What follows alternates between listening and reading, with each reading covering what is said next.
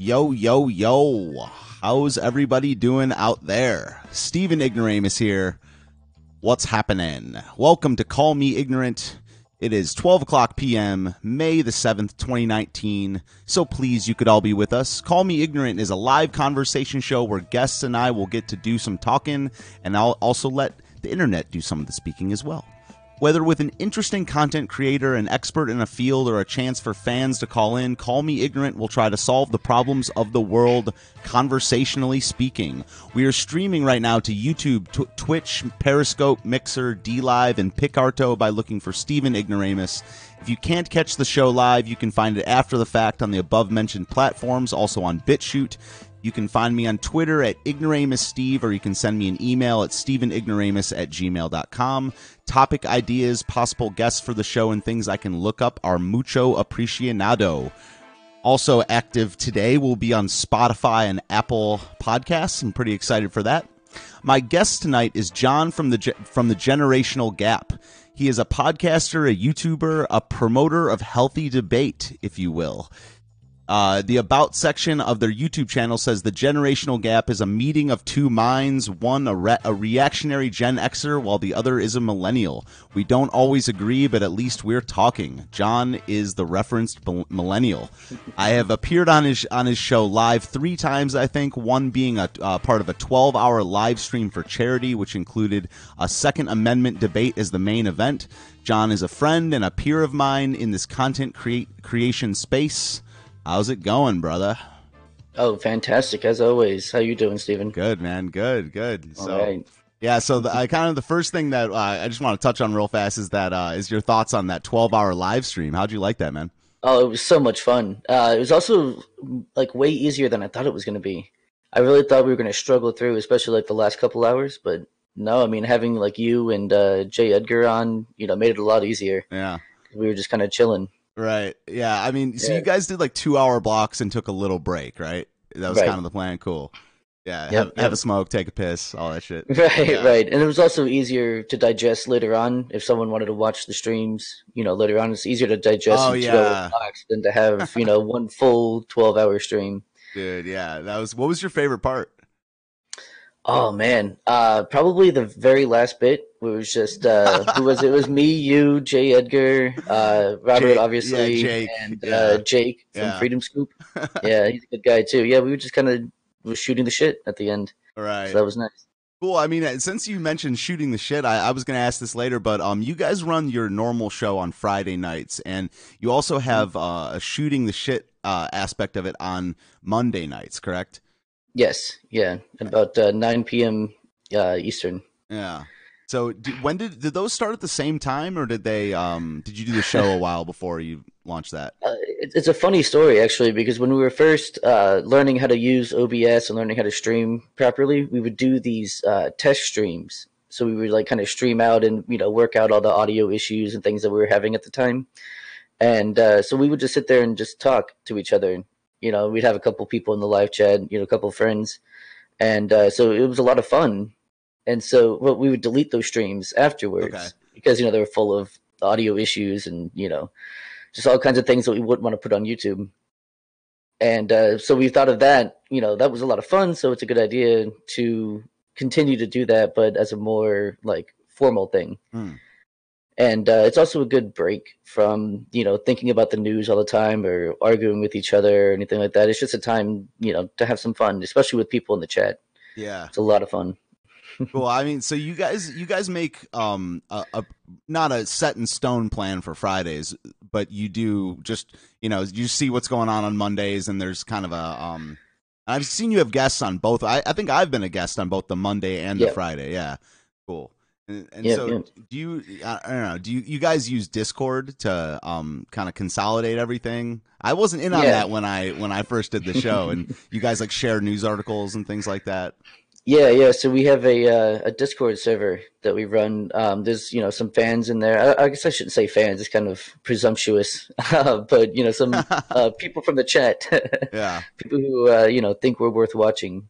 Have joined in the Discord server, so we can talk to all of our subscribers and stuff in there. And we have a little section for show suggestions. So if someone finds an article that they want us to talk about, they can throw it in there. And then when we're setting up the show on Fridays, we kind of scroll through there and find kind of the biggest stuff or maybe something funny Yeah. that happened, and talk about that on the show. So it's helped us out a lot, so we don't have to sit there and just, try and find something a couple hours before. Yeah, I mean that's one thing I've learned pretty quick about talking into a mic and doing a show is if you can find one or two funny things to break up Mm-hmm. all the long there's I don't know if there's just 4 or 5 different types, but I've encountered 4 or 5 different types of news articles. There's like statistically driven ones. There's rhetoric driven ones, and like Mm-hmm. emotional driven stuff, and there's stuff with politics, foreign events. But if you can find like the one, the Florida man thing, and the like person breaks into Walmart, steals a safe, applies for a job a week later, those Right. type of articles can really do a lot for a show. So you guys do a good job of that. Oh, thank you. So how'd you get into politics? Did you talk about this a lot growing up, or what's kind of your road to getting into this space? So yeah, I mean, my dad was very opinionated when it came to politics. But they were never like pushed onto me. It was Uh, more like if I asked a question, I would get a very long, not rambling, but like a ranting answer. So everything would be explained, very, very, very well. Um, but no, more of what it was like growing up was kind of my dad taught me very early on about critical thinking hmm, and debate as well, because he would just constantly ask why, hmm. especially if I had an opinion on something. It didn't matter what it was. It wasn't always politics or anything. It's just whatever it was. Well, why do you think that? And I was really forced to kind of think everything through. Especially if I wanted something, if I wanted like a new video game or something, why should I get that for you? Why do you need that? Nice. That's And awesome. so, Yeah. yeah, I really had to learn, how to explain why I needed, something, or why I wanted something, and why I should have it. And Hmm. so I've always been very interested in, especially debate. Uh, I've been very argumentative in the past, even to things that, aren't consequential at all. So But so, did you like good. did that turn out you getting more video games or being proven why you didn't need as many video games? It really depended on Okay. what it was, how I was doing in school at the time, especially. If I had just gotten something new, or it depended on a number of variables. Right. But yeah, no, I mean, I had a decent collection. Yeah. Yeah, I still do, but I usually use Steam now. I don't have consoles anymore. But Cool. Did you talk about I don't know. One of the reasons I ask all my guests this is because politics and culture didn't get brought up much at the dinner table and stuff like that. And for me, it was kind of I didn't follow the stuff at all until I was 24, 23, and then it just mm. hit me in the face in 2012, and I was like, "Holy shit! I got to start paying attention to this stuff. Like the world might end, it might not. Like Right. I want to know why." So was there a clear time when you were an adult that you got more into it, or was it just kind of a gradual thing that culminated in you starting a show? It was kind of a gradual thing. Okay. I've always been an avid reader, Mm-hmm. so I read a lot of philosophy back in the day, and I picked it up again a couple years ago. Actually, before we started the show, and so not the politics, especially modern day politics, didn't always interest me, Mm. but the ideas behind the underlying principles that go into the modern day politics is what interested me. So like what people believe and why they believe them and Mm. how they came to the conclusions that they did, rather than just policy and things like that. Yeah, Those don't politics is interest a me nearly weird as much. word because it gets that response. I guess what I mean is ideas. Yeah, like because Hmm. if you think of politics as policy or just politicians, it gets stale pretty quick. But if you think about Hmm. the ideas, the ethics, the history behind it, it's never ending. So Right. you almost need like a different word, right? That's why I like culture. You know, Yeah. but when people think culture, they think like Hollywood, but it's Oh yeah. culture is everything. It's everything that informs politics and what people do with their day. I guess you Yeah. could Absolutely. think of culture as just not all non-survival mechanisms of a society. We got to Yeah, eat. yeah. I mean, it's the common ties, Mm, in a society. So I mean, the things that bring you and I together, even though we live in different parts of the country, is culture, mm, right? We have a certain culture, we have certain ideas, certain, I guess, customs. Like when we, see each other, we say hey yeah, or hi, yeah. greeting first. That's culture, right? Mm, good point. Yeah. Yeah, Yeah. just the way that So you looking each other in the eye or not, or bowing your right, head in other cultures, and or shaking hands, shaking right? hands. Yeah, like the gender roles. Like in some cultures, like women just are not to do certain things, men are not do certain things. Yeah, wow. Yeah, Right. any common tradition, like even if it's very small and seemingly kind of stupid. Right, right, yeah. Yeah. Yeah, I mean, some aspects of culture are much more subtle than others, Mm, obviously. yeah. So tell me about how you guys started the show. I know that obviously you and Robert knew each other before the show. You didn't just meet him on the internet, but how'd that whole Right. thing play out? Well, so he's actually the cousin of my roommate, and that's how we met. Okay. Was he started coming over the house, kind of often, and he's a great person to talk to.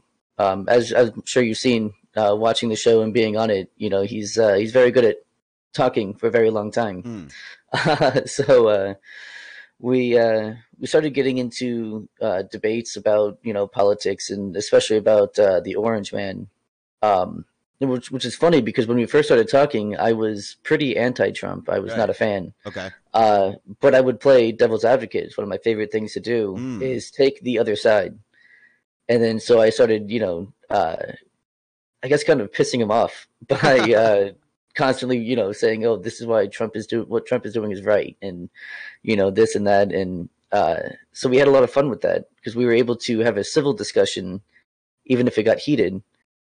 And I've wanted to do a podcast for a couple of years now, but never really had the right timing. I didn't want to do it alone, just because I work better with another person Hmm.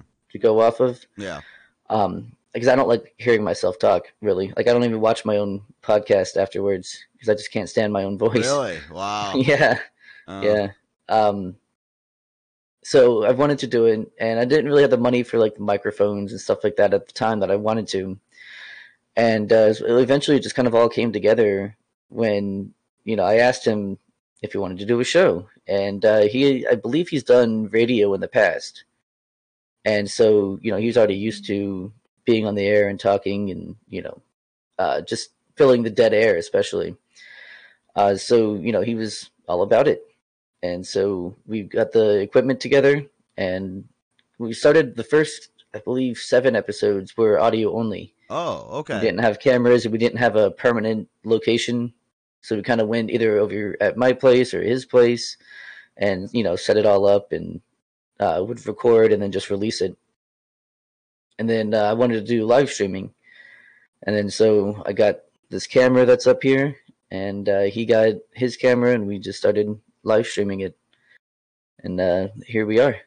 So you guys do it at your own houses now, right? You guys aren't at the same location, correct? Right. I was like, Yeah. yeah, it looks totally different. Yeah, okay. All right. So Yeah, are you yeah. guys on podcast platforms as well? Are you, or is it just on YouTube?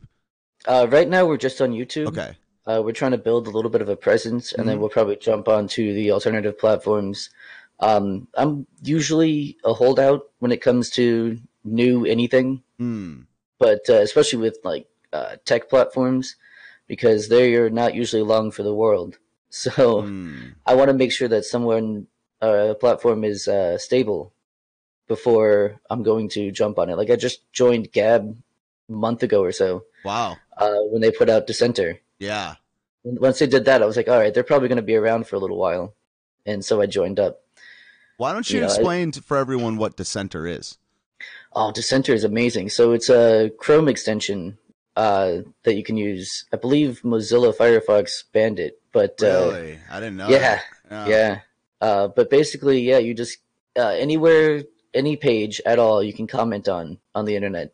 So if you find an article from some you know news rag, that doesn't allow comments, Yeah, and they you disable can them now all the comment on it. time. Yeah, if it's especially if Yeah, it's controversial thing, it's more often than not.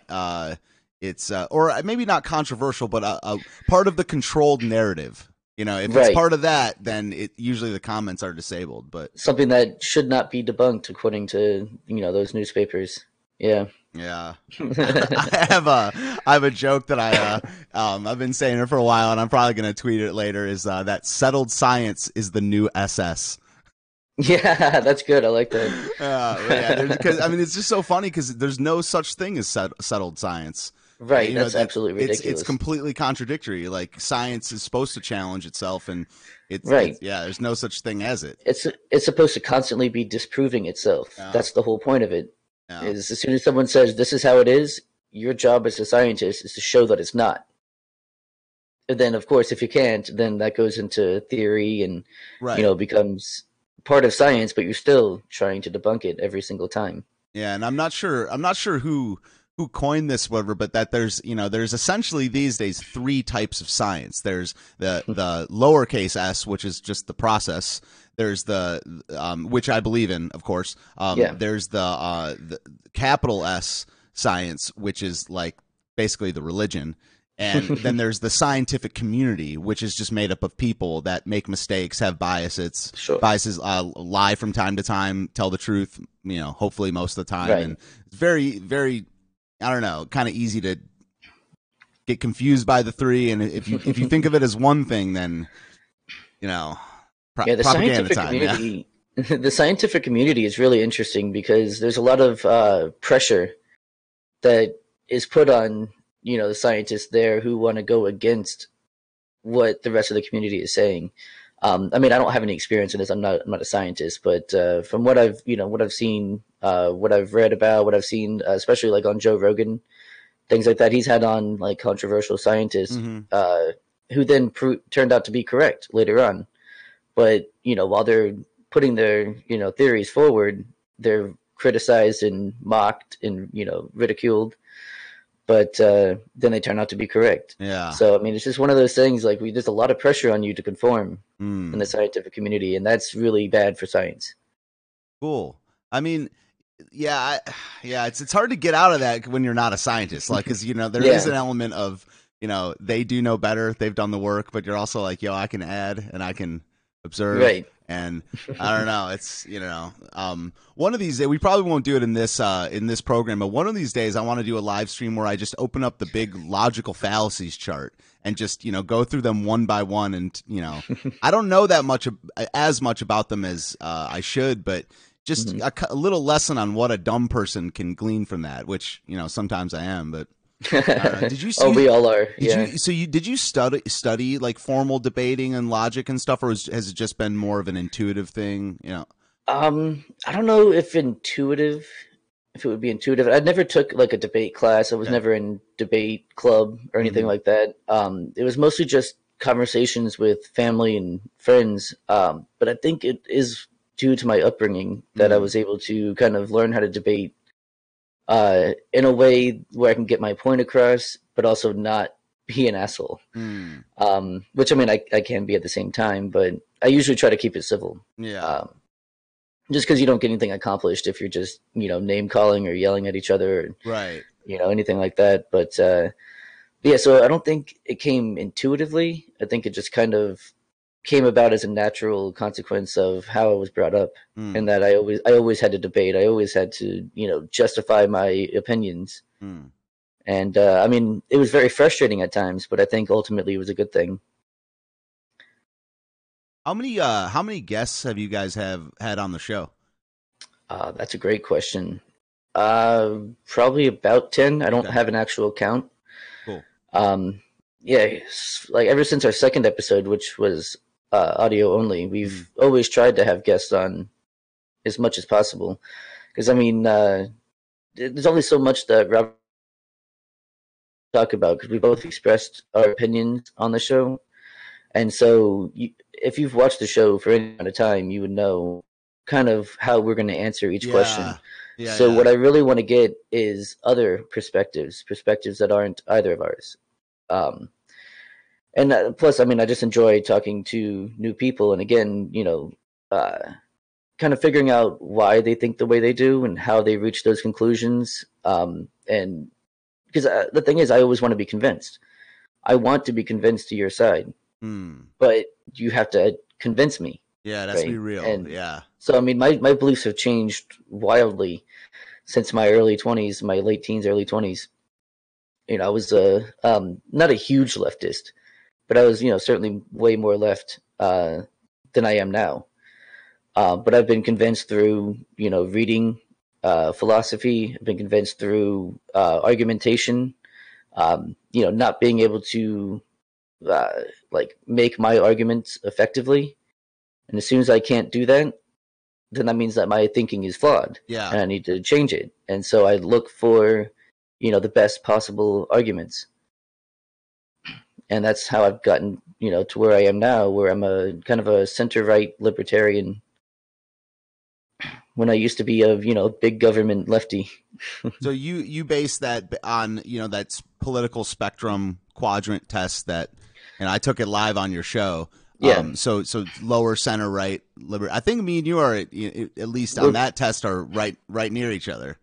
Yeah, right? And I mean it's not a perfect test. Yeah, but it's good enough just to kind of, put people in boxes, which I mean isn't always a good thing. But I think just for kind of finding common ground or finding, okay, so this is probably what someone basically believes. And then you can talk about the minutia and, semantics from there. Right. But it's definitely a good starting point. So you're a member of the Libertarian Party, correct? Not the National Party. Not the National Party. Okay. Right. Gotcha. Libertarian Party of Florida. Okay. Is what I'm a member of. Okay. All right. Yep. Sweet. Because that's where I'm I'm not really a libertarian. It's definitely the people that I can get along with the best, and in most of their because it's kind of de facto a philosophy based around arguing and based around being able to prove something to me a little bit better than the other sides. But that's why I can't join the National Libertarian Party. I can't become a big L because there's a lot of the things that I'm just like, man, especially the open border stuff. I can't get behind that either. Yeah. So why are you a member of the Florida Libertarian Party as opposed to just an independent or a Republican, or you're not a Democrat? Like why'd you choose that rather than I don't even know how Florida's voting really works. So we are actually a closed primary. Us state. too. So I believe that means that I won't be able to vote in the primaries. Okay. Because I'm not registered as either Republican or Democrat, but I'll be able to vote obviously in the general election. So why I became a member of the Libertarian Party of Florida is because so obviously unlike the National Party, the Libertarian Party of Florida deals more with like the local elections, and Florida's always been kind of a swing state, and so I want to get more libertarians into the local government here, who then will hopefully eventually go to the Senate or to Congress. We'll go to the House, whatever. Because we just had Rick Scott become a senator, like a national senator. Mm-hmm. And so I was kind of wanted to try and encourage libertarians in Florida to take power and try and influence things in Washington. Okay. And again, I can't do the National Party because again the open borders. That I don't know. So a lot of them are basically just Republicans, like disenfranchised Republicans. And so the reason I can't be a Republican is because they're just as for big government as Democrats are, just in different ways. They want the government to get larger in different ways. So especially the military, they want that to be much larger. They want these lobbyists to be much larger. And when you subsidize the corporations, that's what creates monopolies. And we can't have monopolies. You can't have a free market if there's a monopoly, because free market requires competition.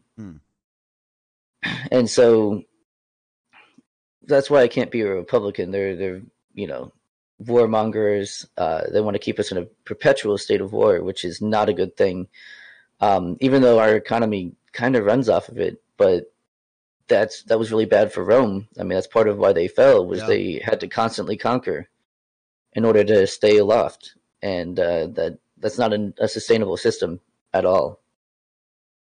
Well, I mean, yeah, I mean, to me, that's by far the worst part about the Republicans, and by far, I mean, it's funny how, I mean, to me, it's by far the worst part about Trump, and it's the part that never gets talked about by the people that hate Trump. It's because they agree with that part of Trump. Dude, that's why it makes my brain hurt. I mean, it's like I was telling someone that I did not vote for Trump in 2016. I voted for Gary Johnson. Same. And I probably at this point will vote for Trump in 2020, unless Tulsi Gabbard becomes the Democrat. Then I would have some real thinking to do. But it's funny. It's funny how I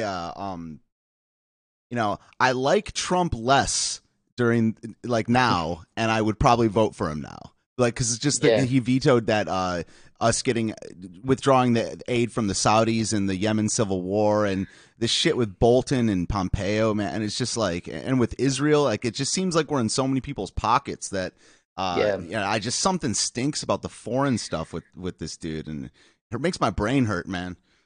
Yeah. And that's unfortunately why I don't think we're going to see a libertarian president in our lifetime. Yeah. It's just because it's really hard to gain power when you're not seeking it, or when you're seeking not to have it, especially. Yeah. When you're trying to say, I don't want power, so give me power. You know what I mean? It kind of doesn't, it's like, give me power so I can get rid of it. So here's a couple. People don't like that. Here's a couple questions. Yeah. So okay. So you mentioned earlier. I wanted to mention this before I forgot about it. You mentioned in a free market needs competitions. And what? Okay. So here's a thing I like to ask people who are anti-monopoly, and I tend to be too. If there was a total free market and zero regulation from the government, and one company was just the shit, and they were head and shoulders above every other company in a specific field, and they achieved kind of a completely organic monopoly, would you support that? It depends. Okay. So I would not say that they should be dismantled, or what do they call it? I forget what the actual governmental term for it is. I don't know, but I think dismantling might be just breaking it up. Yeah. So I would not be okay with that. Because I think that it's the people's responsibility to use their dollar to support or not support a company. So it depends on what they're doing. Okay. Right. So if it's someone like Amazon, who is... That's kind of who I'm thinking about. Yeah. That's what I figured. You completely take away all regulations, and no one in subsidies. No subsidy. No one gets a tax break. Nothing.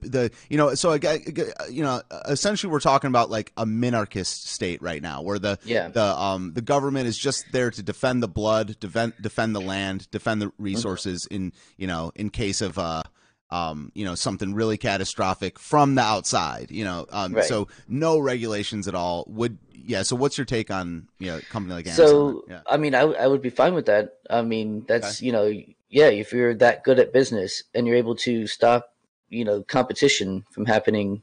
I mean, I wouldn't want that to happen, but if that were to, be the case, I mean, I wouldn't want them to be punished for being successful. You know what I mean? Yeah. But if they were being malevolent, then it would be up to the individuals to not spend their dollar there. Yeah. And it could be very uncomfortable, especially if, they're such a huge part of your life, like Amazon is. I just ordered something last night. It's going to be here tomorrow. Yeah. You know what I mean? So it's very convenient. But, if they were to... Like I said, if they were to be malevolent, I would be going to a local store. I would be, trying to find, some other site or something else to support instead. And then obviously encourage others to do so. And that would, they would stop making money as much, and would have to change their tact or die, Yeah, that's one of the things that I think that, a lot of people could just benefit from listening to libertarians talk. And you're not a large L, and I'm not really even a libertarian, but Right. I have those leanings. Is that once you eliminate from your brain that it has to be government to take care of it, Hmm. there's actually hundreds of options. Yeah. There's many more options other than the government. There's you, your family. There's relocation. Unfortunately, there's community. There's religion. There's Hmm. starting a private organization, and different. You can break each one of those up into different things that you can that people act. I don't know which libertarian writer set like kind of based all of this. I think it might have been Hayek, even if he wasn't Yeah. a libertarian. Hayek But was a very individualist. Yeah. yeah, so people Uh, make actions, and if you kind of you're like the government doesn't need to do this, it opens up a lot of doors to you know self right. empowerment and all this shit. Well, I mean, a big problem with I don't want to say the whole nowadays because I don't think it just started recently, but people have a problem with personal responsibility. They don't want to Yeah. be told it's your fault, So it's very much like, or they don't want to say, oh, I have to do something. No, someone needs to do something. You know what I mean? We don't know what, just someone needs to do something. Mm. And then, of course, politicians get elected based off of I'm going to do X or I'm going to do Y. And then so people say, okay, well, now I don't need to do anything other than go and vote for that person.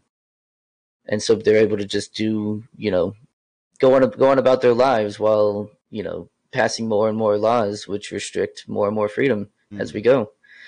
Uh, do you think that someone could, well, first of all, so if you were like John's utopian world, how to fix everything, like are you more in favor of having more than two party system? That's what we have basically de facto Hmm. right now is two parties. Would but other countries do all kinds of shit, like there's coalition governments. Israel does that. Spain does that, where you can win an election, but then you have to form the government out of a majority in the Congress. Hmm. What would be your instant thing that you would change right now about the way we conduct that business? So obviously, I would love to have a 7, 8, 10 party system, because Hmm. I mean, even George Washington in his farewell address warned about two party systems and how horrible it would be for this country, and it absolutely has been. Yeah. Because I mean, like I said, they both want more power. That's all they want, and since there's no competition, they can just kind of pretend like they're going against each other, and continue to gain more power as they go. Um, so that's the first thing I would fix was stopping the two party system. Okay. And then I would put more emphasis on your local government. Yeah. I mean, most people don't know who their governor, or they might know who the governor is, but they don't know, who their state senators are. They don't know who their county commissioners are. They don't know, who their, especially at the county level, they have no idea who these people are. Most people don't vote. Maybe some older folks do, and local business owners will. Other than that, the average person doesn't vote for their, in the midterms. There's less voter turnout for that because everyone looks at the presidency as the end all be all, and it's absolutely not. Hmm. You start local. So that's what I would do is put more power in the hands of the local and state governments So to go ahead. yeah, so like well, I mean, I guess one of the problems is that not with the two party thought that you're having, but in the Hmm. last 15 years, since 9/11 Patriot Act, definitely Bill Clinton too, is that it's become that the president does matter more than it Hmm. should. It's not just in people's minds, it really is a huge deal as far as the president affects the culture, and it kind of sets the tone a little bit, and also just they can do essentially any executive action that they want. So how would you go about changing that part of it, in that in fact the president does have too much power? Is that a legal thing, a I mean, it's cultural a thing? constitutional thing Okay. and a cultural thing, Yeah. absolutely. So yeah, I mean, 'cause people clamor for the federal government and the president to do something. Like the president is seen as kind of a dictator or a king Hmm. when they're absolutely not that. And so, it's partly their fault, because when they're campaigning, right, they're saying, I'm going to do this on day one, I'm going to do this, I'm going to do this. They don't have, the unilateral power to do that. And so I think it's just kind of, people need to break away from that mindset that the federal government has to do everything for us. And so that's obviously, like I said, the first thing I would fix was decentralization of power. And yeah, especially the Patriot Act, that needs to go. Wholly, that needs to go, because that is just an absolute violation of the Fourth Amendment. And I don't know how it got through the Supreme Court. I mean, I really don't. Yeah, I actually haven't looked into the Supreme Court part of it. I mean, I know that, it came in a time of a lot of fear. Well, that's how these things happen. That's how it started, but then it's kind of like the Supreme Court's job to, it's Supreme Court's job to do a lot of stuff that it's not doing or doing too much of, and it's not supposed to rule out of fear. It's supposed to rule out of, the Constitution. The Constitution, determine constitutionality of whatever's being put before it. Yeah. And they failed in that aspect.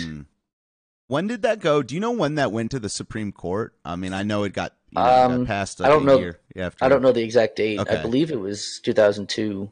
Right after. I'm not 100. Yeah. It probably got fast tracked. That's the. I didn't put this in the notes or anything, but that's one of the things that rubbed me a little bit the wrong way. There was that whole Ilhan Omar was like, some people did something and. They, and then like the right just pounced, and yeah. But the thing is that if you're talking in terms of the tact of the wording, that's not the right thing to say. But some people did do something, and I'm certainly not on the left, and I don't like Ilhan Omar, but some people did do something, and also our civil liberties were eroded because of that event, and it's like we asked for it. We asked for it to happen, and that's just ridiculous. This whole, exchanging liberty for security is just a horrible idea that leads to tyranny instantly. And now we've got that with like these, three-letter, agencies. And just popping up all over the place. That's one of the things. That's fine. That's just one of the things I wanted to ask about, because I want to get Robert on here. And it seems to me what you're saying right now about the exchanging liberty for security is it's one of his kind of main points, is that in order to I don't remember how he puts it, but it's like one of his main arguments about all kinds of stuff is that you have to give up a little bit of security to get freedom, and it just doesn't, the way he puts it doesn't exactly make sense to me. So I'm right. Well, what he says is that you have to give up freedom for liberty. Or is it the other way around? But either way, he's kind of, there's synonyms, right? Yeah. But I think in his mind they have different definitions. Okay. So he's basically saying like you have to give up personal freedom in order to have freedom for everyone. So things like, you can't have the freedom just to take someone's property, right? But that's not a freedom, because if you violate someone else's rights, then they're not free. And so I think that's kind of where he's going with that. Okay. I've tried to get, an expanded answer out of him, but it wasn't easy. So okay. I don't know. You'll have to ask him that when he's on. I'll be interested to hear as well. Yeah, definitely. That's like one of the main things I want to ask him about, is kind of, it's just his main points.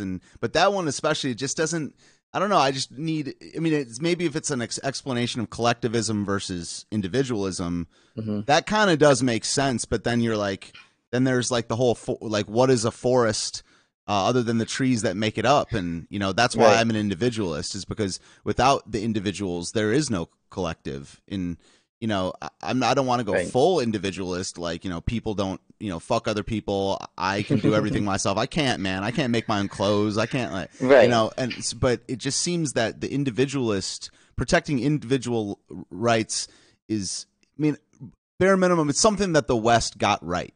And absolutely. Hanging on to that is, I don't know, it's, a cornerstone of whatever country you're going to live in, if you're a Western, whatever culture, and it's slipping, Oh yeah. We're moving more and more towards collectivism for sure. Yeah. Individualism doesn't necessarily mean I don't need everyone else. I don't need, anything from anyone else.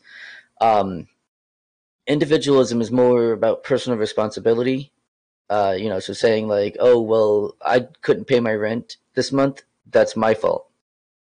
You know what I mean? Not like someone did something to me and therefore I can't pay my rent now.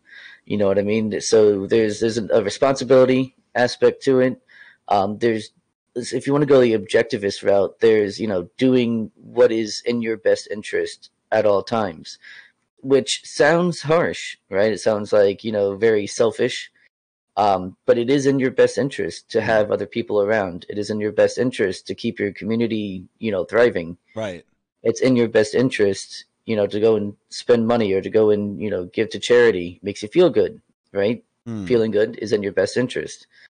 These kind of things. Having a family is in your best interest, right? So, I mean, on the surface, it sounds harsh, but, it is, it's a very selfless kind of philosophy, which I don't follow 100%, because it certainly can be rather harsh at times, but it's definitely something to kind of think about and something to take the good aspects of and incorporate that into your own philosophy.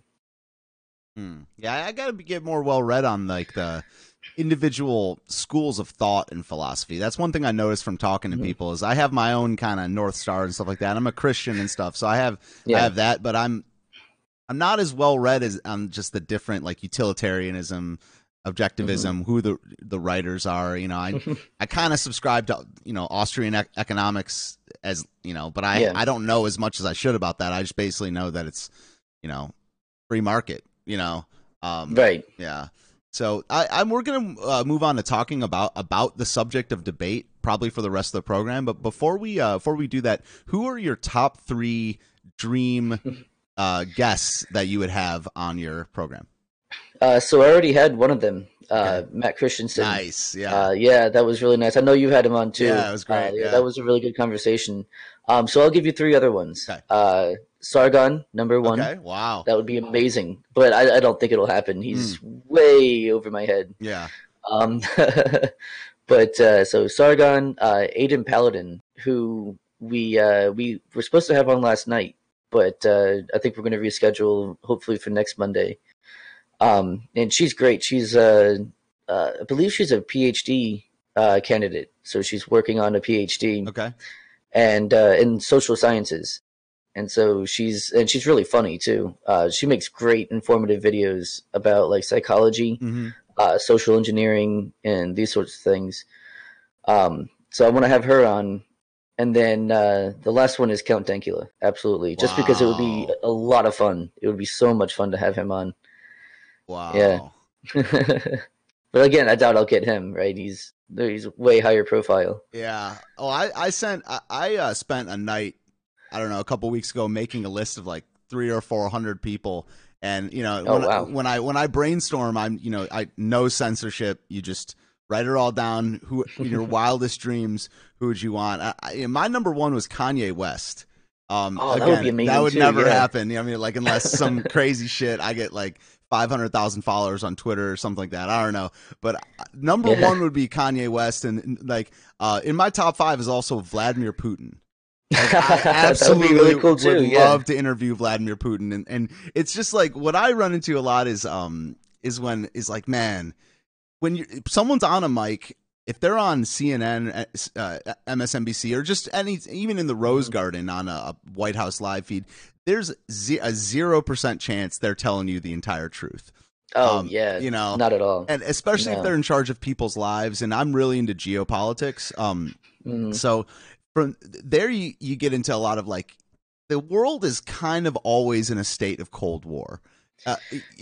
So it's like you have to posture. You can't tell the enemy your whole hand. You can't tell your people your whole hand. I mean, it's kind of to protect them a little bit, or at least in your own mind, in a leader's mind. Right. Someone like a world leader would always be in my top 5, but it's also like, man, how much impossible to not get like the watered down or the CIA version or the the propaganda stance or the trying to get the vote stance. But someone like Kanye, you feel like he's not required by his own career to hide information, or Right. you know, maybe not career, but you know, even if I got Trump would be at the near the top of my list too. Naturally, yeah. But like, you know, even though I feel like he is more, at least on the mic, transparent than almost any political figure in history, good or bad, you know, for better or for worse. But you still like some things about Trump in the last year. I'm like, man, this guy is either being ran by someone or he has like something going on that's beyond like drain the swamp, build the wall, because neither have happened. Right. And so like someone like Kanye, someone like controversial, like Sargon would be really cool. And I'm Yeah. glad he's running for office. Do you know at all how he's doing over there? Or I mean, I don't know any like poll data Yeah. or anything like that. But I know that he's been going around all over the UK and their territories like Gibraltar, which I would love to go sometime. That's beautiful. But you know, and he just sits down with regular people and you know asks them what their concerns are. I don't know if you've seen those videos. No, I haven't. He's got a ton of them out. Where he's just got like a little table, almost like the Steven Crowder "Change My Mind," Okay. you know, thing that he does. Wow. And he just sits down with you know the random people and just you know asks them what their concerns are, and you know gives his point of view on everything without the filter of the media, who have been just slamming him nonstop. They are frightened. They are really scared that he might actually make it. So I think he might actually make it because people are pretty sick of you know the status quo, I guess. You know, people are gonna be like when like that was time he was standing up, you know, to all the journalists who were just constantly asking him about that tweet that he made 3 years ago. You know, which is it's a crazy world, right? Where a tweet is news. Yeah. You know what I mean? That's just ridiculous. Right. And it totally is news. Yeah, that's the thing. Yeah. It's another thing that's weird about we were talking about presidential power earlier, where there's an aspect of it in people's heads. You know, they're like, oh, the president, you know, is the biggest force, but then there's the other side is that the president is the biggest force, and he may not be as big as in people's heads, but it's the same thing with the tweet, where like it's the tweet is not as big of news as it is in people's heads, but it is a little bit of news. I mean, Trump basically is the president. I don't know about percentage wise, but maybe 30% of the reason he's in office is because of Twitter, or at least social media. Yeah. And it's become news in itself. And it's very, Yeah, and he's using it. He's using it very well. He manipulates. I don't know if he manipulates the media in the way that manipulate kind of has a connotation, but like I think I've expressed this in the show before. They kind of have a symbiotic relationship, Trump and the media, even though they kind of hate each other. They need each other, right? Trump needs the media in order to give him free, you know, publicity. And the media needs Trump in order to get the ratings up. Every time they talk about Trump, you know, which they do constantly, people watch and people comment and people, you know, are engaged. Yeah. So they kind of really need each other in those aspects. So it's really interesting, you know, and I've put forth the theory before that Trump will misspell a word in a tweet on purpose, and because he knows that they're going to pick it up and say, "Look what an idiot he is." Meanwhile, the tweet that he put up with the information he wants out there is on the screen, Right, for everyone to read for themselves. Yeah, yeah, and you like I don't know if you've looked at interviews from him from you know the 80s and 90s. George Bush too, George W. Bush too. It's like these are not dumb people. Right. These are not dumb people, and I kind of fell for that the first go around in late 2015, and I was like, damn, like Trump is dumb, dude. Like Trump is like saying some ignorant shit up there, and dude is not dumb. You know, he's playing the game. Like, and he's playing the game, and it's funny how it's like the public, the media, and Trump are in like a parasite host relationship, but all three of them are both roles. Like all three of them are host and parasite at the same time. And yeah, absolutely. You know, it's also one of the reasons I got into this space is because I just find the whole network of people and organizations involved, frankly, to be the most fascinating story that you can find these days. Better than any fiction, better than any made up shit is like I have the ability to keep a lot of people's heads and faces and names in my head. And, you know, the number of people involved in this quote unquote culture war, I think we are in one, it's the best story ever. Yeah. And it's got sides and, you know. Yeah. I always say it's the best season of America. so far. You know, That's legit. Yeah. it really is like a Yeah. reality show. You know, Yeah. Dude, that's such a good point. Yeah, and I've been saying for a couple of years that we're on like if the Trump thing is kind of a TV show, and we're on like season 4 right now of the Trump thing. Right. Yeah, so it's just like what is season 6 going to be like? Is there going to be a season 10? It's just like a show, man. Right. Exactly. Yeah. So anyway, Yeah. so let's talk about debate. You know, you mentioned earlier your upbringing. You debated a lot, talked about, you argued a lot, and I did too, but not that much. It was a lot more of the yelling thing, and like physical embodiments of anger when I was growing up. Sure. But I guess my question is here. You hear the words. I don't know. We live in a cliche and buzzword driven society. Public square, platform, publisher, public discourse, all these things. Yeah. I guess the question I had prepared here that I want to bounce around is, what is there a true public square here today? And has there ever been a real public square for debate, discourse, or is it just a figment of our imagination? I mean, it is a little bit of that, it does exist in our heads, but what is it today? Is it Twitter? Is it just social media? Is it me going outside with a sign? It's both. I mean, it is, obviously the internet makes it easier for you to reach more people. But I mean, there's a reason why they call it, getting up on your soapbox, right? Because that's what you would do in the public square. You would flip a soapbox upside down, stand on it, and start, pontificating to people. And hopefully you would draw a crowd, right? So then that's what we do on YouTube. We get out, live stream, and then we'll start, pontificating out into the ether, and hopefully someone will come and watch. And hopefully someone will come and disagree, and then we can have a discussion from there. So certainly in the modern day, the internet in general, social media especially, is the public square. And there's literally public squares. I know I believe it's in London, there's Hyde Park, which is like one of the few free speech zones over there, where you can go over there and just say, spout your crazy beliefs, whatever they are, and no one can stop you. I didn't know so long that. as you're not. Oh yeah. Wow. And they have like they have like hate speech laws over there, correct? Yeah. Yeah, and we don't. There's no federal hate speech law. Okay, and that's as long as you're not inciting violence, causing a riot, fire in a theater. That was a Supreme Court ruling. I don't remember when. Right. I think Well, it's because it's a call to action as opposed to just using words.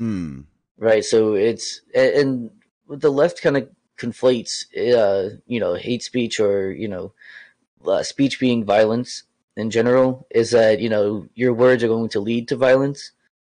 Whereas a call to violence is different than, just saying something and then someone acts on it. So it's very kind of muddy. Okay. The waters are kind of muddy there. Yeah. But, there's a difference between, hey, you go kill Stephen Ignoramus, and, I wish Stephen Ignoramus would be dead. Yeah. There's a difference between those two, legally speaking. Yeah.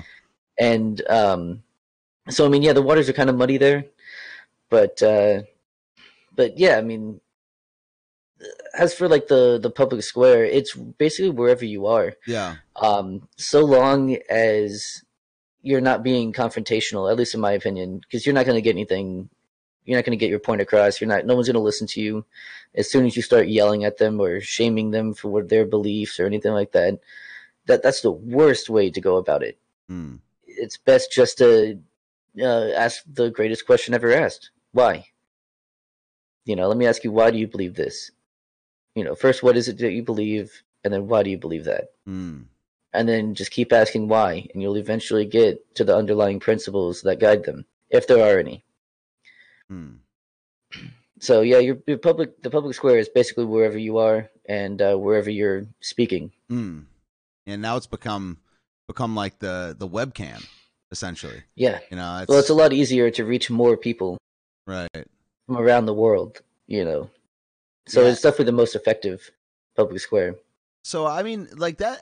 There's this idea I kind of play around with in my brain a lot, and it's like, you hear a lot of podcasters and, people that talk just saying that, there a certain percent of the get on any idea, a certain percentage of the people are never going to be convinced because they're either, they've got their mind made up, they're too far gone, whatever it is. And kind of your goal is to convince the people that are able to be convinced. But the people that are too far gone at one point were like kids and they weren't, at one point they didn't have their mind made up. And it's just that whole rubber meets the road of when there's certain, and admittedly there's certain issues that I'm too far gone on. There's, I will hear you out. I'll even talk to you. I have more debate stamina than most average people. And I'll hear you out for hours and hours. But at the end of the day, there's certain things I'm too far gone on for other people, and so it's just, it just seems like so much of this, these issues exist on the margins. It's like the people that are willing to act, willing to participate, willing to listen or not. They're the ones that kind of drive the public debate or public discourse, if there is one thing called that. And am I looking at that the right way or, Yeah, I mean, I think so. Yeah. Yeah, I mean, there are certainly people who are too stubborn to change their beliefs, and I'm guilty of that as well. Like, you're not going to convince me that free speech is a bad thing. Right. You know what I mean? You're not going to convince me that I shouldn't be allowed to own a gun or bear arms. You're not going to convince me that I don't need to have privacy. You know what I mean? These fundamental principles are not going to change. But however, I mean, different beliefs might change, especially when you don't talk about economics. It's not really my strong suit. Yeah. It's not the thing I'm, most well off on. But I mean, that has changed a lot. My beliefs in economics have changed a lot. So the underlying principles won't change, but my different like policy stances will and absolutely have changed. So yeah, and I mean, debate, and I've said this before, debate isn't about, at least usually, isn't about convincing the person that you're debating against. It's about convincing the people listening, convincing the people who don't know, who don't have an opinion. So like the fence sitters is who you're trying to convince to your side.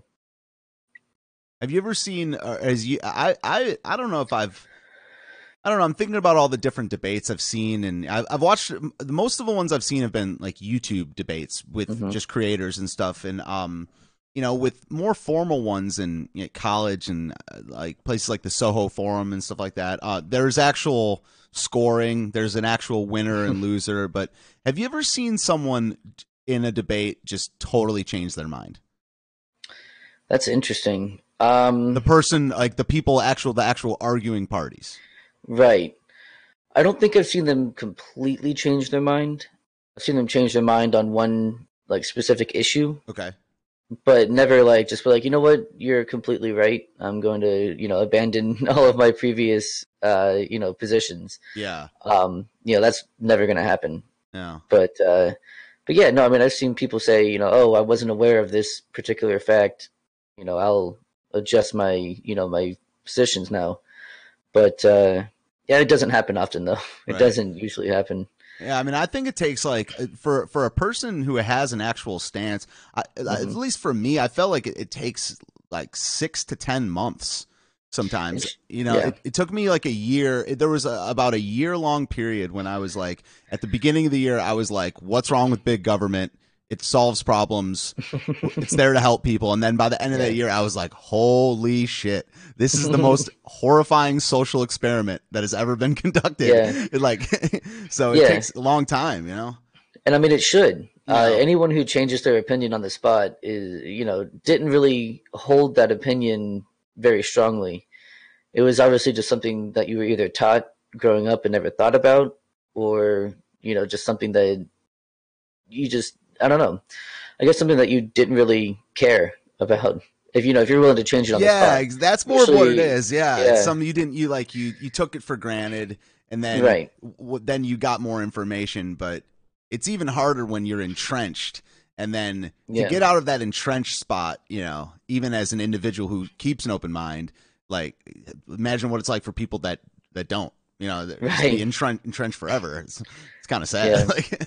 Yeah, it is. It is really sad. Yeah, I mean, to be so convinced that you have all the answers is just, I mean, it is really sad it's rough. because Yeah, yeah, well, yeah. yeah, because I mean, that means you don't have an open mind. That means that you're too arrogant to think that you could be wrong.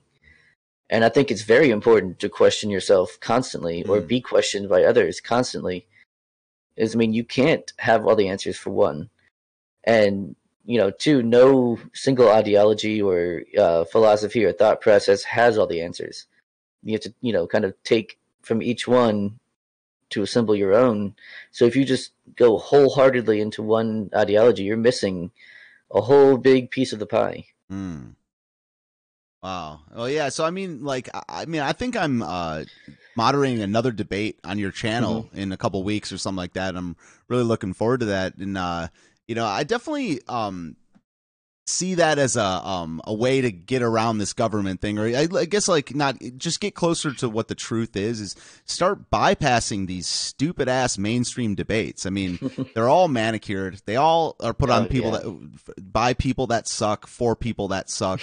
And to lie to the not. I guess I don't mean for people that suck. The people in the public, those are the people to me that suck the least because A lot of those people do suck they too, though. definitely suck. Yeah, and I suck sometimes. But the people in it are all in cahoots, and they had that thing where Donna Brazil leaked the debate questions to Hmm. Hillary Clinton, and if that's the only time that's happened, then Yeah, I doubt please. that. Yeah, please. Yeah. So What's funny, going back to what my dad used to say all the time is, if I caught you doing something once, that's 10 times I didn't catch you doing it. And uh, yeah, and that's exactly what unfortunately, that is true. it usually is It's true. Yeah. truism. Yeah, yeah. So I mean, that's one thing that Yeah. this technology that we got is unreal, where we can just talk to each other, have on Discord, other Google Hangouts, stuff like that. You can have 6 people in the room at the same time. You can have a Hmm. moderator to mute people that are interrupting too much, which I'm guilty Yeah. of.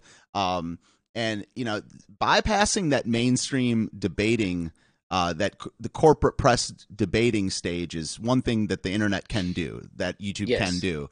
And so what do you think about this whole social media banning in general based on ideology and even side of the aisle?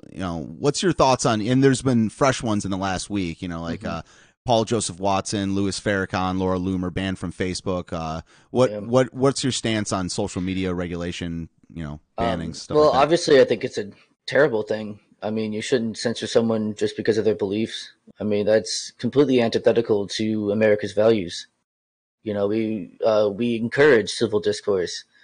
I mean, obviously, if something is like, you're giving threats or, something like that, then sure, you can ban them. But yeah, I don't believe that people should be banned just because they think differently than you do. That's absolutely ridiculous. And it certainly doesn't try to change their mind to think the way you do. I mean, it's just going to make them more entrenched in their beliefs. They're going to go, to another platform that's going to take them and become more entrenched in their ideology. And you've only created another enemy. Mm, It's absolutely a self defeating way to go about things. mm. Yeah, absolutely ridiculous. So, what do you? I mean, right now, I mean, there's a huge debate. I was just on Twitter an hour ago, and there's these threads and chains of people replying. I mean, there's an actual debate going on right now over government regulation in social media. Do you think that is a place that you would want to see government regulation, or no? Yeah, that's one that I struggle with. Yeah, it's a hard one. Yeah, Because there's an argument that it's like a utility as opposed to just, and then you have that whole platform versus publisher, right. distinction, and which one is social media, right? This is a brand new thing. We've never, relative obviously Yeah, to human history. We've yeah. never had something like the internet 10 years before. is new. Yeah, something around for Yeah, 10, 12 years. That's new as hell. Like, right. yeah. Um, so with the utility argument, it goes where you know, the phone company isn't going to shut your phone off because they don't like what you say to your friend on the other line, on the other end of the line, right? So why should these social media platforms be able to do the same thing? But at the same time, obviously, the other argument is that they're a private corporation; they can do what they want. and they can host whoever they want or not, which I agree with. I agree that they can do that. So I kind of flip flop back and forth on it, but I usually tend to go towards letting them do as they want and letting competition kill them. Hmm. Which there was a time not too long ago where I thought that wasn't going to happen. That wasn't going to be allowed to happen because Subscribe Star got taken down right after the whole Patreon purge. And so it was like, well, okay, if they're not allowed to compete, how can you compete with these companies that's going to take you down anyway? Right.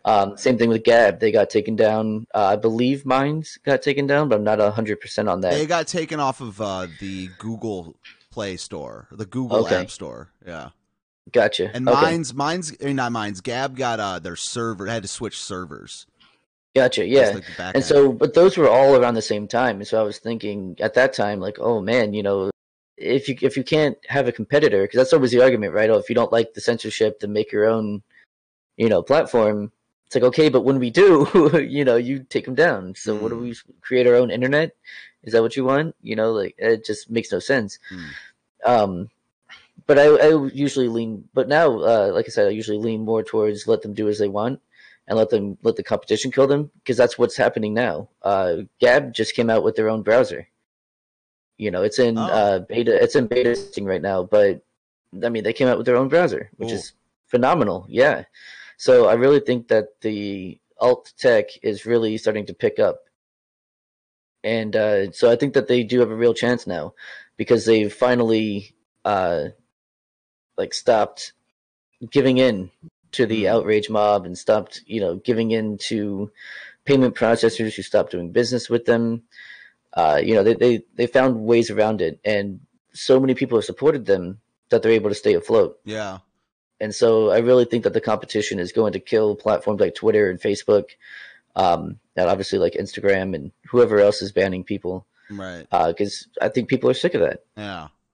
I mean, I definitely invite anyone listening to the creator of Gab is Andrew Torba. I would definitely this guy gets this shit. You should definitely everyone out there should definitely listen to an interview or two with Andrew Torba, and he, it's kind of a shame that these new social media companies, they, a lot of people with some messed up beliefs do go on them. You could call them like neo-Nazis, but you also like see all kinds of Nazis or all kinds of ists out there that are on these sites. It's, I have a profile on Gab, BitChute, Minds, all that stuff. And you see a lot of supremacist views, and it's not all the white persuasion, Yeah, it's true. It's a lot of radicals and stuff. And I don't have a problem with thought. I don't. And speech being an extension of thought. And it's a shame that both these people, I don't know. It's to me, it's more of a shame when you see a couple supremacists on a site and then millions of people on the other side say that that's now a supremacist site, when it's kind of not. It's just there's just no censorship. Right, it's guilt by association, and that's how the internet was back in the day when I was growing up. That's how the internet was. Yeah. There was no censorship whatsoever. Yeah. But you always had the block feature. You always had the mute feature. Exactly. You could just not see it if you want to. But with the whole radicalized people, or I guess supremacist people on like Gab and stuff, I think that's mainly them letting off steam that they weren't able to let off on other platforms. And so I think if you look in like maybe 5 to 7 years, you're not going to see nearly as much of that. Right. In my opinion. I mean, obviously I could be wrong, but I think that just since people are able to speak, they don't need to hold it in, and then after a while, when no one's engaging with them, or no one's agreeing with them, or they're only agreeing with each other, you're going to see a lot less of that. Right.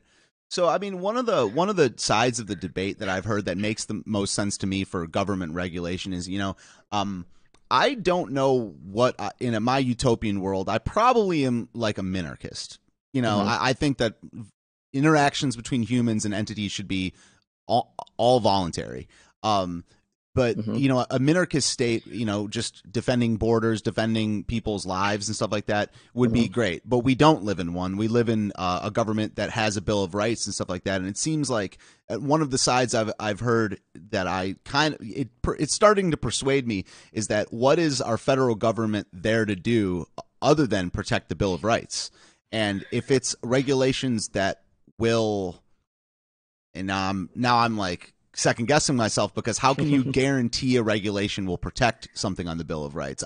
You can't. You can't. So it's, but if it was a regulation that 100% enforced freedom of speech, that would be an argument for it. But it always backfires, man. Government always backfires. Right. You know, it's kind of like the it's kind of like the, what is it, like the old style genie, where they would give you 3 wishes, but every time you would turn a wish in, you would say, oh, I wish for this. They would twist it in some way, and it would end up being a negative. Yeah. And so that's kind of what the government does, where it's like, oh yeah, we're going to protect your rights, but we're going to infringe on this other thing, right? Or we're going to, something else is going to happen.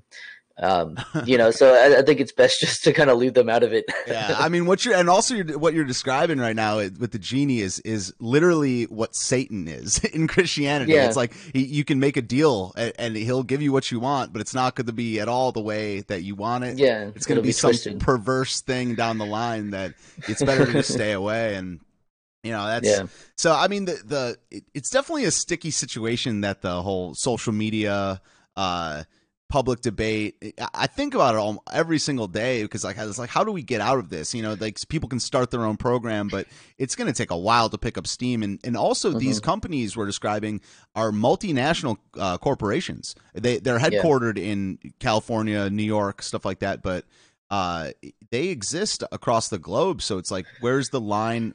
Like, I don't want globalism. I don't want like global free speech. I mean, I guess if you can ensure it, cool, but then there'd be a global government. I don't want to get into that. You know what I'm saying? Like, so it's just like, we're in a sticky spot because everyone relevant, most people that are relevant in the debate are on these platforms, and like, how do we get out of it?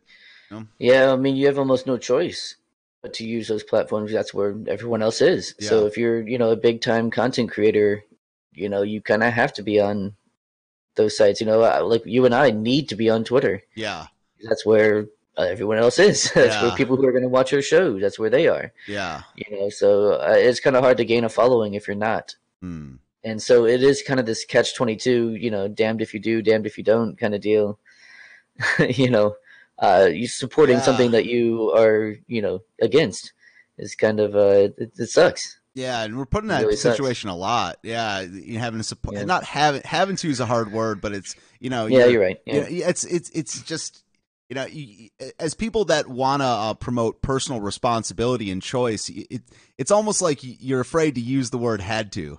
Like, you're like, because you kind of do have to, but you have choices, right? But it's just like I can rephrase, just say like, if you want to have a following, that's the best way to do it. The best way to do it, yeah. And it's like what I was saying earlier about movers and shakers and people that participate are the ones that move the dial. Then you're making the choice.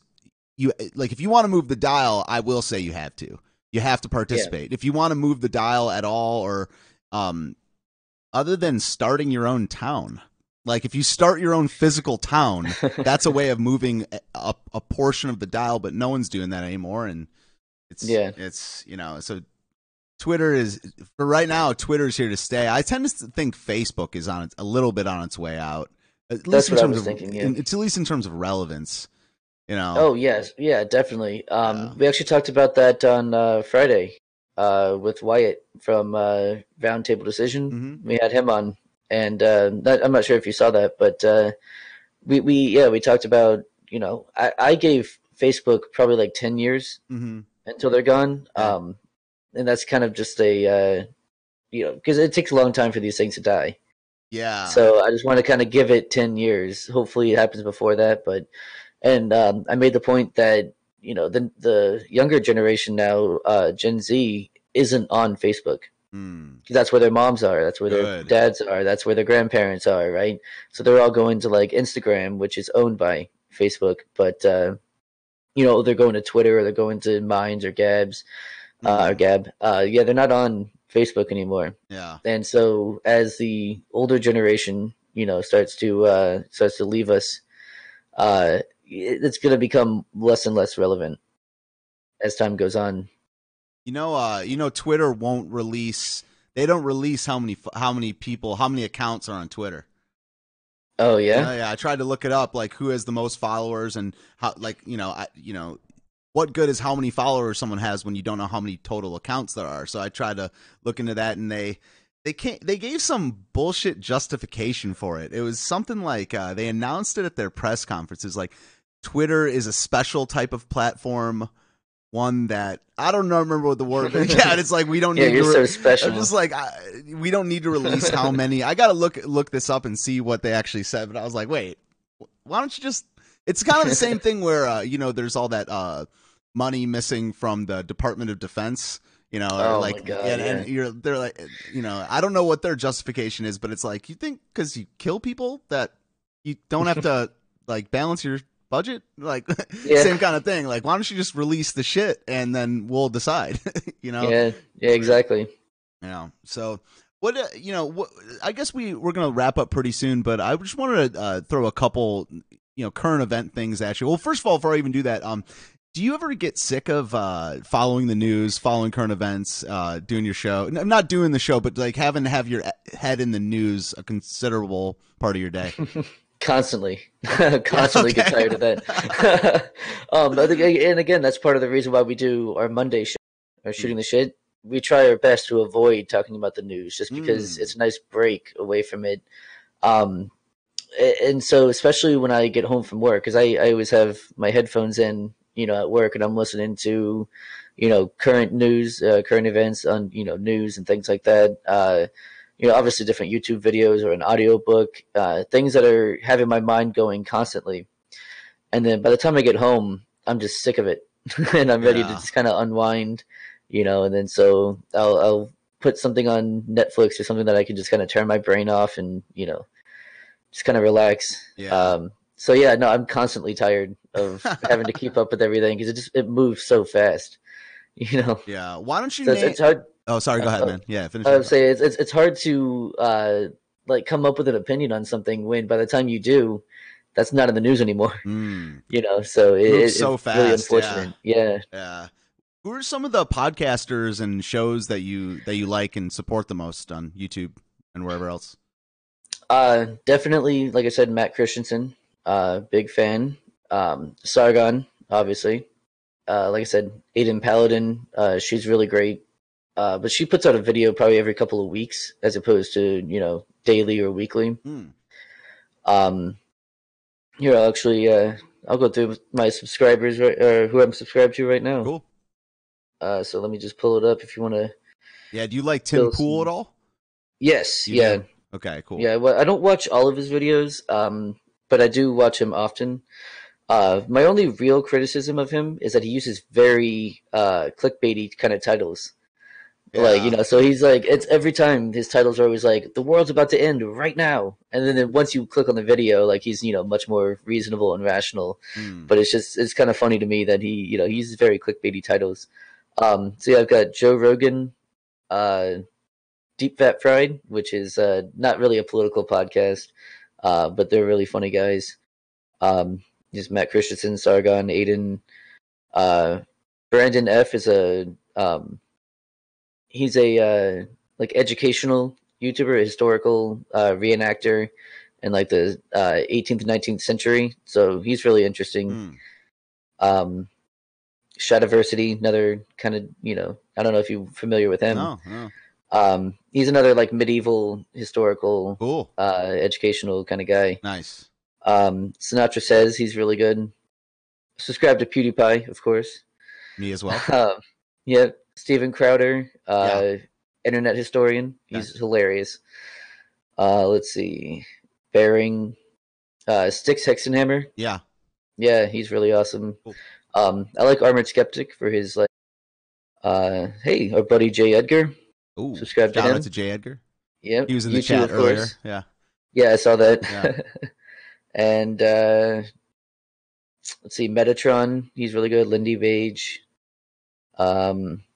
Philosophy Tube, because he's an interesting guy. Ali is he's a literal communist, but he's also a philosophy. I believe he has a master's in philosophy, so he's really well thought out and really articulate.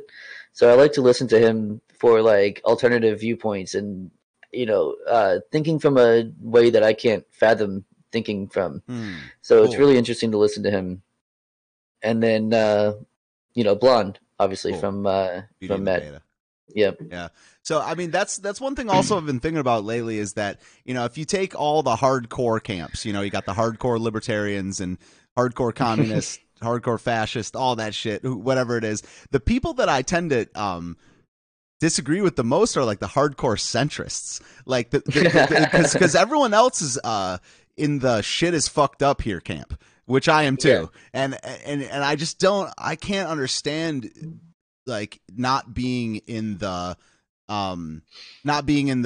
things are messed up, like I couldn't imagine being in the establishment has been okay for 25-30 years, and if we just keep on doing it, it'll be all right. I'm like, it'll work itself out. Like, what are you talking about? Like, yeah, so I've learned a ton in the last 3 or 4 months about Marxism, communism, socialism, and those people make arguments that I bare minimum see where they're coming from. But some of them I'm just like, man, am I starting to be convinced here? But I'm trying to do it with government though, and I'm not down. And yeah. But if you had me in your commune, then I don't know. Like maybe we can talk. I don't know.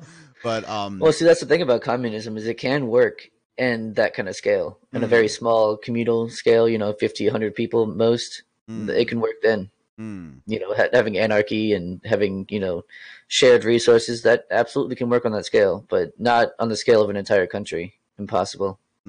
Absolutely impossible. Wow.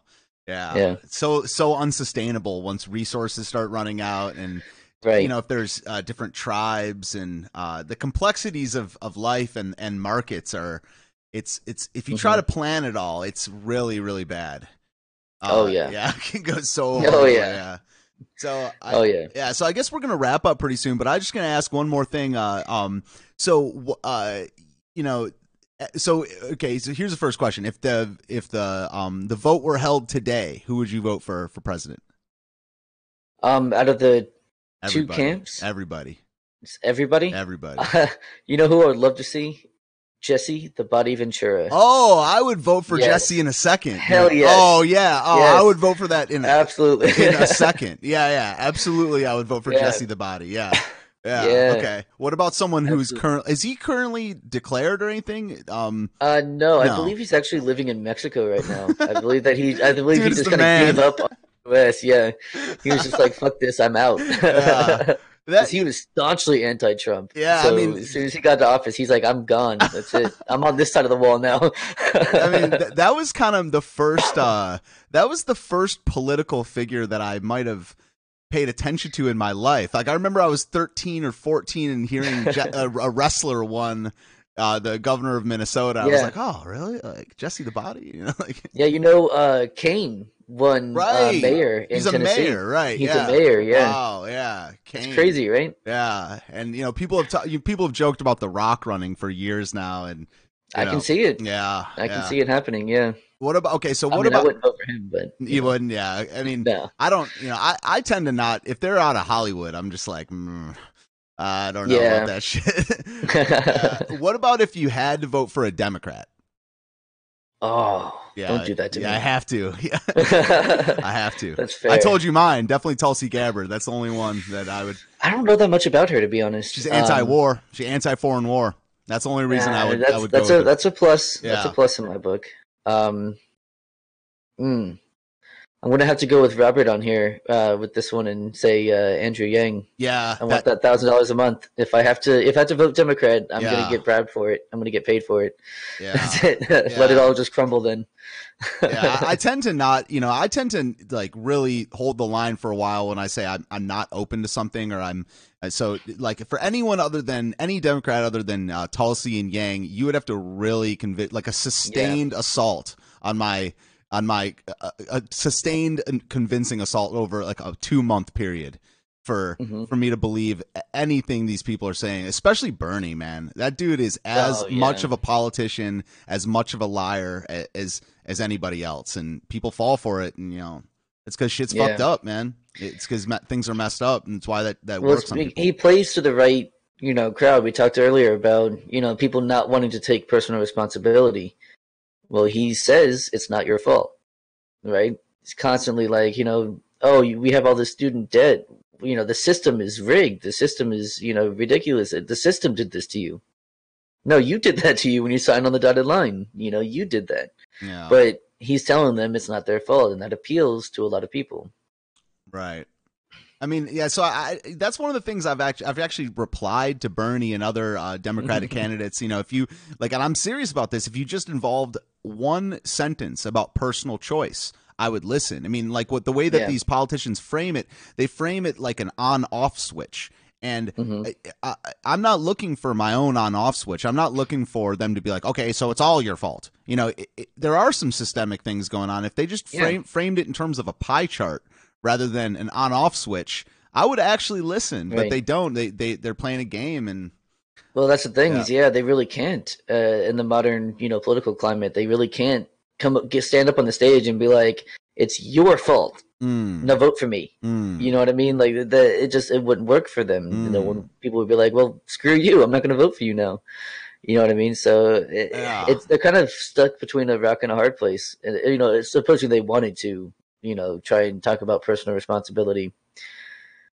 I would love that. I mean, yeah. Do you think so? Do you think? I mean, there's better ways to do it than just being like it's your fault. I mean, that absolutely wouldn't play. But do you think that someone would gain? I mean, even Trump wasn't like Trump played to that too. Like he played a lot to the "you got screwed" crowd. I mean, it's not the same side of the crowd, but do you think there is any traction to be gained by being the personal choice, personal decision-making candidate in the modern day? I mean, it hasn't worked out for Ron or Rand Paul so far. So I don't know if there is. Yeah, because I mean, they speak that. They speak all the all the correct libertarian talking points, but people don't want to hear it, unfortunately. Wow. I mean, yeah, you were right about Trump, but instead of blaming like the system, he just blamed Democrats, right? He would just say, oh well, Hillary Clinton did China, this, and that's the reason why he supported Bernie. He didn't support Bernie, but the reason why he was like, poor Bernie, right? Look what they did. Look what they did to Bernie, which they did, but it was, he's giving sympathy to Bernie in order to get some of his disenfranchised voters on his side, which a lot of them did. Got me. Yeah, I was Bernie camp. I voted for Bernie in the primaries. Yeah. Oh yeah. I'm not proud of it, but I'm not gonna, deny it. Yeah, I did. Yeah, I mean, I just came from the like I said earlier, the shit is fucked up camp, and it's once I looked into big government though, I was like, oh, and I didn't go full Trump, but I essentially abstained by voting for Gary Johnson. Same. Also voting in D.C. and I think Libertarian got less than 1% of the vote. He got 3%. Gary Johnson got 3. Oh, you mean 1% in Washington? In DC, yeah. I was gonna say, I think he got 3% nationwide, which is more than has been in recent years. Yeah. So. Well, man, a lot of people weren't happy. Yeah, like and even him, he was a supremely flawed candidate. And I kind of agree with you that one of the best things we could do is get rid of this two-party system. I mean, it's not even a law; it's just a norm. And it doesn't say anywhere that it has to be two parties, and it says in writing that we have a bicameral legislation, so that that's two houses, but right, which is not the same, not the same at all. And it's just there are benefits to binary thinking; it makes it simpler. Well, yeah, and that's really bad. I mean, it's not good to have simple thinking. Yeah, you really need to consider all the angles. That's why I always advocate for. Learning as much about as you can, learning as much about your opposing views, then or as you can, because I believe that if you can't make the argument from the other side against your own arguments, then you have no business believing what you believe because they're born from a place of ignorance. And so you really need to be able to make the other argument. At all times, which is why I said, I think at the beginning of the show, is I love playing devil's advocate. I love, taking the other side. It's a lot of fun for me, and it's a fun mental exercise. It really makes you think about your own opinions and how they can be defeated. Wow, yeah, that's yeah. People should, if you can't explain it, like if you can't explain your own, an idea to someone else, and then if you can't explain the counterpoint, it's you got some work to do. It doesn't mean you're wrong. I mean, people do know stuff intuitively, and you can get to the right place from an emotional level, but you just have some work to do if you're trying to convince other people and go, full, see the thing through to the end, so to speak. So, yeah, absolutely. Yeah. All right, so I think we're going to wrap up here. I invite everyone out there to check out The Generational Gap on YouTube. Why don't you plug your stuff and tell people where they can find you? Yeah, so we do kind of a news show on Fridays at 8:30 p.m. Eastern Time.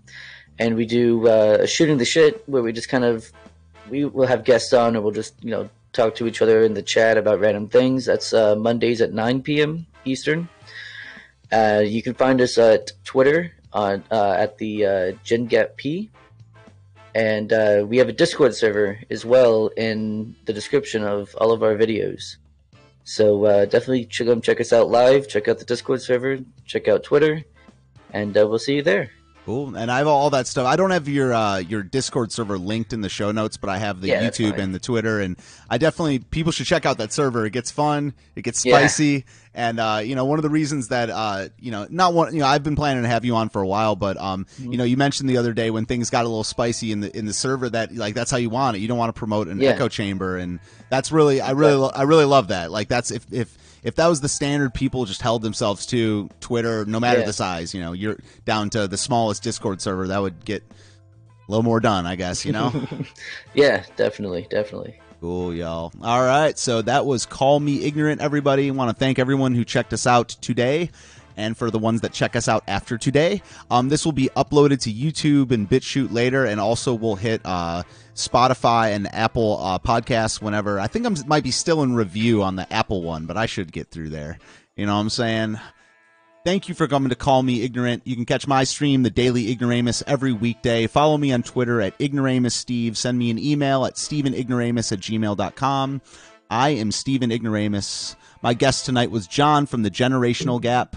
Go inform yourselves.